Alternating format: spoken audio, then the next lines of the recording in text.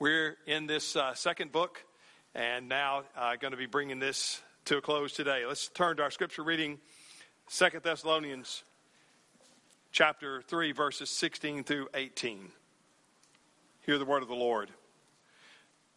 Now we commend you, brothers, in the name of the Lord Jesus Christ, that you keep away from any brother who is walking in idleness, and not in accord with the tradition that you received from us. For you yourselves know how you ought to imitate us, because we were not idle when we were with you. Nor did we eat anyone's bread without paying for it, but with toil and labor worked night and day, that we might not be a burden to any of you.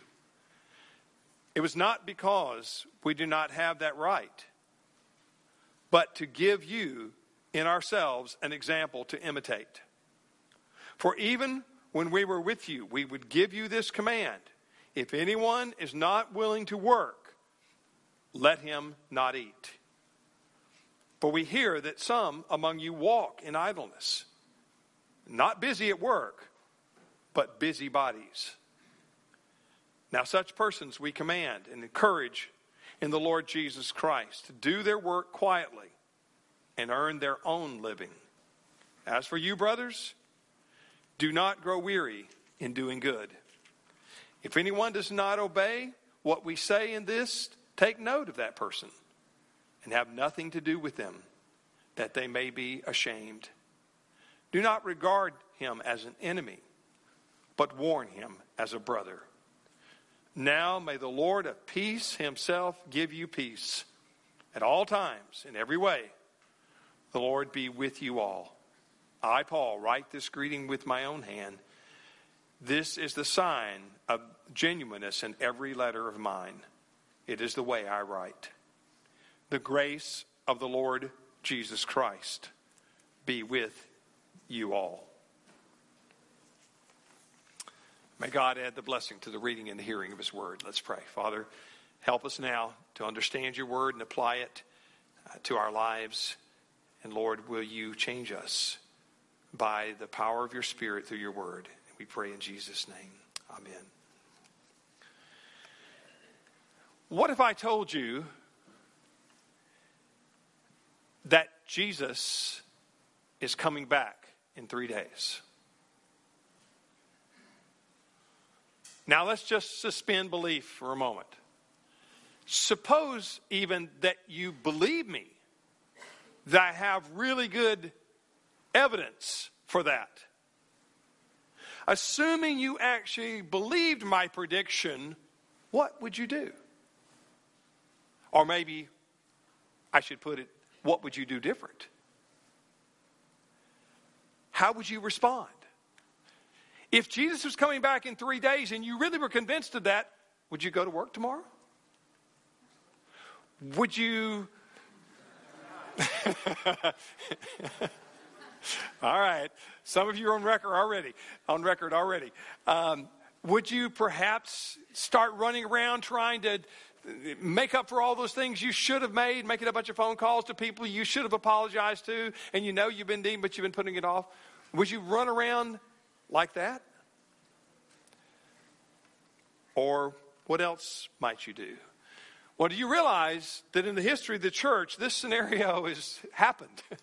There have been people telling people Jesus is coming back, and he's coming back within this certain time frame. And people have gone to great, incredible lengths. Some have sold all their possessions and gone off into the mountains waiting for the imminent return of Christ. Perhaps that was what was going on in the book of Thessalonians.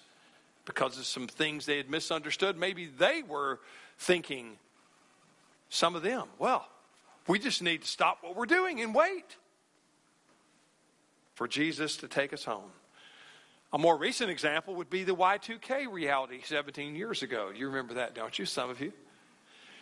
Now, some of us just were worried about whether our computers were going to work, but some people sold their stuff. They bought a farm in upstate Michigan or wherever in Montana, and they literally took what they had and got and thinking this is the end of the world. This is surely Christ is coming back, and they were getting away and getting ready to receive Jesus' coming. But we need to remember that my subtitle for this series is Living Today in Light of Tomorrow, not going off the grid in light of tomorrow. See, that's what they did. And Paul is not telling his Thessalonian followers and fellow believers that they should be getting off the grid in light of the fact that Jesus is coming back. As Chuck reminded us, he is going to come back. But we don't know when. And we are instead to keep on keeping on. I love Martin Luther's response, Martin Luther of the Reformation era, when someone asked him essentially that question, basically said, Martin, if Jesus was coming back next week, what would you do? Martin Luther, without any hesitation, said, I'd go plant an apple tree. Now, what did he mean by that? What was he trying to suggest? He was trying to say, I would do exactly what I've been doing. It's not my business as when my Lord returns. My business is to keep doing my work that God is giving me. Spiritually, physically, in every way. You see, apparently Paul agreed with Brother Martin. Because he taught whatever God's timetable, which is unknown to us, Christians are to responsibly man or woman their post and occupy till he comes. And so Paul is addressing apparently some folks that might have been in that camp of thinking it's time to get ready to check out. And so if Jesus is coming back, why do we need to work? And so they had quit work. And they'd become busybodies as we read in this text. I want to look at 4 quick points this morning. And obviously can't go into great detail. It's a good bit of passage here, but I think we can get the essence of this. We're going to look at the concern in this text, the challenge, the command, and the correction. There's your 4 C's for your points of outline, for those of you who like that. Look again at verse 6. Look at there. Turn there again to, or follow along with me, or listen as I read in verse 6. Now we command you, brothers, in the name of our Lord Jesus Christ, that you keep away from any brother who is walking in idleness and not in accord with the tradition that you received from us. Now, I think the key concern here, the first point is the concern. What is Paul concerned to get across? What's the main problem? The main concern here in this verse is revealed by the meaning of that word, how we understand that word idleness that your Bibles translate. The ESV, which our few Bibles are and which I read from, says idleness. A number of other translations do. But some might say something like disorderliness or unruliness or something of that nature. The real question is, what does that mean? Is that talking about simply idleness or laziness? Is that what really is going on here, or is it something else? I believe the better translation is not idleness. It doesn't go far enough. This is irresponsibility. I'm talking today about gospel responsibility. Abby, we have a slide, sermon slide, I think, that puts that up there that we didn't get to, I don't think. There we go. Yeah, gospel responsibility. That's what the subject is. And Paul's concerned about they have failed to understand what the gospel is telling them of how they're to live in light of Jesus coming. And he's saying we're supposed to be staying busy, staying on our tasks, doing what God has called us to do, not setting that aside. And apparently, though, there were some that were being irresponsible. And they were not walking in line with the gospel. Paul uses that same phraseology in another one of his epistles. They were not walking responsibly. They were walking irresponsibly. And so when Paul says in that verse, in verse 6, again, he says, who is walking in idleness and not in accord. That accord is in line with, literally. So they're not following what Paul had taught them.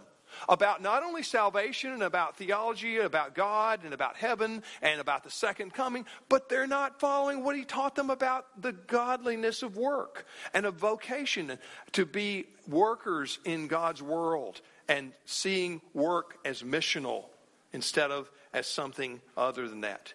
It's important that we understand Paul is going back to creation here. He's going back to the early chapters of Genesis, and he's pulling out the facts, and he's building his theology upon what God did in the beginning in creation, and then also on what happened in the fall. Remember, God said that everything he did, the work that he gave man to do, Adam and Eve to do, was good. Now, when the fall came, it didn't become work, then became bad and evil. It's just encumbered now. It's still God's will for us to do, but it's going to be harder. It's more complicated now in a fallen world. And what Paul is really trying to drive at and has been teaching them, and he said, remember, I told you this stuff. I'm reminding you, I'm saying something I shouldn't be saying again, but I told you that one sense we're God's outpost to be showing a preview of coming attractions of the new world that Jesus is bringing. And when we do our work and when we put ourselves and throw ourselves into that with all our heart and do it unto the Lord, we glorify him and we show the world that Jesus is remaking this world, this broken world. He's healing it bit by bit, moment by moment, effort by effort, work by work. That he's using us in his plan to bring about his restorative purpose for creation. That's what work is to do. We're supposed to be building things. Remember the Garden of Eden? It started in a garden, but where does it end in the end of the book of Revelation? In a city, in a garden city. Beautiful, but a city nonetheless. And Paul is basically saying, you guys that have quit work and have decided to go about and you got nothing to do, nature abhors a vacuum. In other words, when you got nothing to do, you start filling it with something. You start minding other people's business. And he said, what the problem is, you've not remembered, you're not following in line with what I taught you about God's purpose for work and how that glorifies him. And how it's a calling. The Reformation, they got this. They recaptured that. They rediscovered it. They realized that was true. Paul is saying, whether or not these folks realize it, they are disordering God's plan.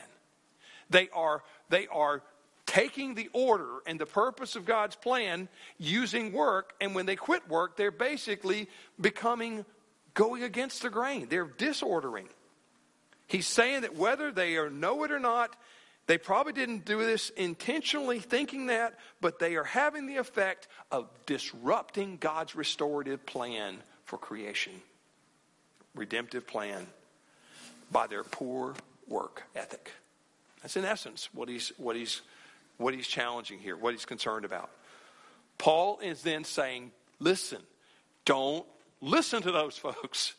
Don't buy into what they're selling. Keep your distance. If they're out there doing that, that's not the way I taught you.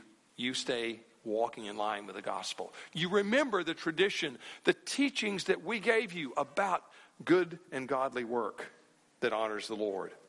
And then the challenge comes in verses 7 through 9. Listen again. Here's the challenge in these verses. For you yourselves know how you ought to imitate us, because we were not idle when we were with you, nor did we eat anyone's bread without paying for it, but with toil and labor we worked night and day that we might not be a burden to any of you. It was not because we do not have that right, but it was to give you in ourselves an example to imitate. So Paul is challenging them here. He's basically saying, look at us. He's challenging them to do two things. Remember his teaching and remember his example. He says, I'm challenging you to remember what I've taught to you. I've told you this stuff before. And you've ignored it, some of you. You need to get back on track. You need to get back in the game. And I provided an example.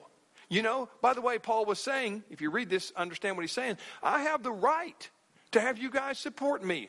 But because of the circumstances in that fledgling church, and because they were under persecution, it was a very difficult time. Paul says, I'm not going to do that. I'm not going to take anything from you. I'm going to work alongside so that you will see what God-honoring work looks like. I'm going to show you a proper work ethic so you will know and be able to follow me in that.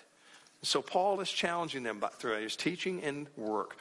I love this bumper sticker that John MacArthur This comes from a quote that he gives, and he talks about refers to it as bumper sticker theology. Have you ever seen bumper sticker theology? If you notice, sometimes on bumper stickers there's some theological statements being made, and he says here's a couple examples. He says one, a theological bumper sticker regarding work. This is in all the context of work. It would go like this: I owe, so off to work I go. In other words, I got bills to pay. It indicates that work has no other value than in a debt-ridden society than paying for pleasure-seeking lifestyle. He said another one reads like this: work fascinates me. I can sit and watch it for hours. This makes activity an occupation. Yet another states, I'd rather be fishing, or I'd rather be playing golf, or I'd rather be camping, or anything other than working. And then he says, many people today approach work by doing only enough to avoid getting fired. And that's true. A lot of people, that's all they're trying to do, to make sure they don't get fired. But the Bible teaches that man's basic calling before God is to work. Genesis 2:15. Work is not a punishment, MacArthur says, but a gift from our Creator by means of which we bear His image in doing His will. So that would be good sage advice to remember. And that's what Paul is telling them. He was saying, look, this is not your punishment. Work is God's design, and in his partnership with you. He could do it another way, but he's going to use your working in this world. Not to get him to love you more. He's already done that in Christ. But so that you can have a part in seeing the new creation that God is making. Redeeming and restoring that which is broken. And we're supposed to be, as the church, we're supposed to be one of the bright spotlights in that. We're supposed to be one of the candles that is putting out light and warmth and heat into the world in the way we work, in the way we carry on our callings. You see, interestingly, based on this teaching, there was a 3rd century document, or our early 4th century document, called the Apostolic Constitutions. And it literally took Paul's teaching here and in other places in Scripture, and it basically set forth a theology of work and of vocation and calling. And that was rediscovered in the time of the Reformation. And Martin Luther and others made that really clear and said, look, it doesn't matter what your station in life, you have a calling, and your calling is as significant in the eyes of God, and what you're doing as the king's job, or as the pastor's job, or the priest. You are being called by God. You need to see it as a vocation, not as a punishment. And so it provided guidance for those who needed help. The question remains, though, why were some of them, why were they not working? And as I said and alluded to earlier, probably because they may have, thought, okay, Jesus is coming back. Why work? It's all wasted. All that work we're going to do is going to be for nothing. So let's just sit and wait. But then, like I say, what happened? In that vacuum, they started getting busybody, and they started going around. And they started deciding to say, well, we're not working now, and we don't have any food. And, so hey, Sean, Brother Sean, you have me over to dinner tonight, won't you? You'll help me out. And by the way, Michael, I need some, and Tiffany, I need some new clothes for my baby. Y'all would be willing to buy that for me, wouldn't you? See, that was what was beginning to happen. They were just not only not working, but they were beginning to drain the resources of the church. And that was not a good example for the church, nor was it a good example. Even the pagans knew that was not cool. Now, we're not talking about those who really cannot. We're not talking about, but this was a willful choice on the part of these that Paul is talking about, is concerned about. And he's steering and telling the Thessalonians to be careful around them and the way they relate to them. You see, here's the point. Our work is given to us by God, but and for His purposes ultimately.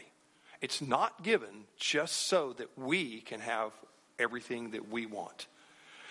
We need to remember at the heart of what this whole teaching that Paul is giving here and that he gives elsewhere in the rest of the New Testament, we need to remember at the heart of this command is that work is not a notion for providing for yourself only. It is there so you will be able to provide for yourself. That's the Protestant work ethic. And that's right. You should be able to provide for yourself. And you may even prosper in that if God so blesses you. And if so, praise God. But it is also what is given to you is so that it will not all be consumed on you or by you. God's cause and kingdom must be remembered, and the need of others must be remembered. Whatever we do and gain from our work, it has the first purpose of meeting our needs so that we don't become a burden to others. But it doesn't stop there. It goes on and calls us to be generous toward God and toward others and meeting true and real need. Now, we don't want to end up subsidizing something that is not right or that is false, but we should be willing to recognize that our income, what we gain from our work, is not ours. Ultimately, all things belong to Him, and He tells us that we need to be generous with it. Here, Paul is dealing with a particular problem of where there are people depending and abusing the system, as it were. Now, the correction is what Paul gives here in the verses 11 through 15. The correction, the final aspect. What are we to do if someone in the church, like those in Thessalonica, continues to be irresponsible and disorderly? Look at verses 14 and 15. If they continue, if this were to happen or is happening, if anyone does not obey what we say in this letter, take note of that person and have nothing to do with them, that they may be ashamed. Do not regard him as an enemy, but warn him as a brother. Now, typically, churches tend to, on this subject, this is what we call church discipline. On that subject, when it comes to ever correcting anyone or trying to get someone back on base or in line with where they should be responsibly,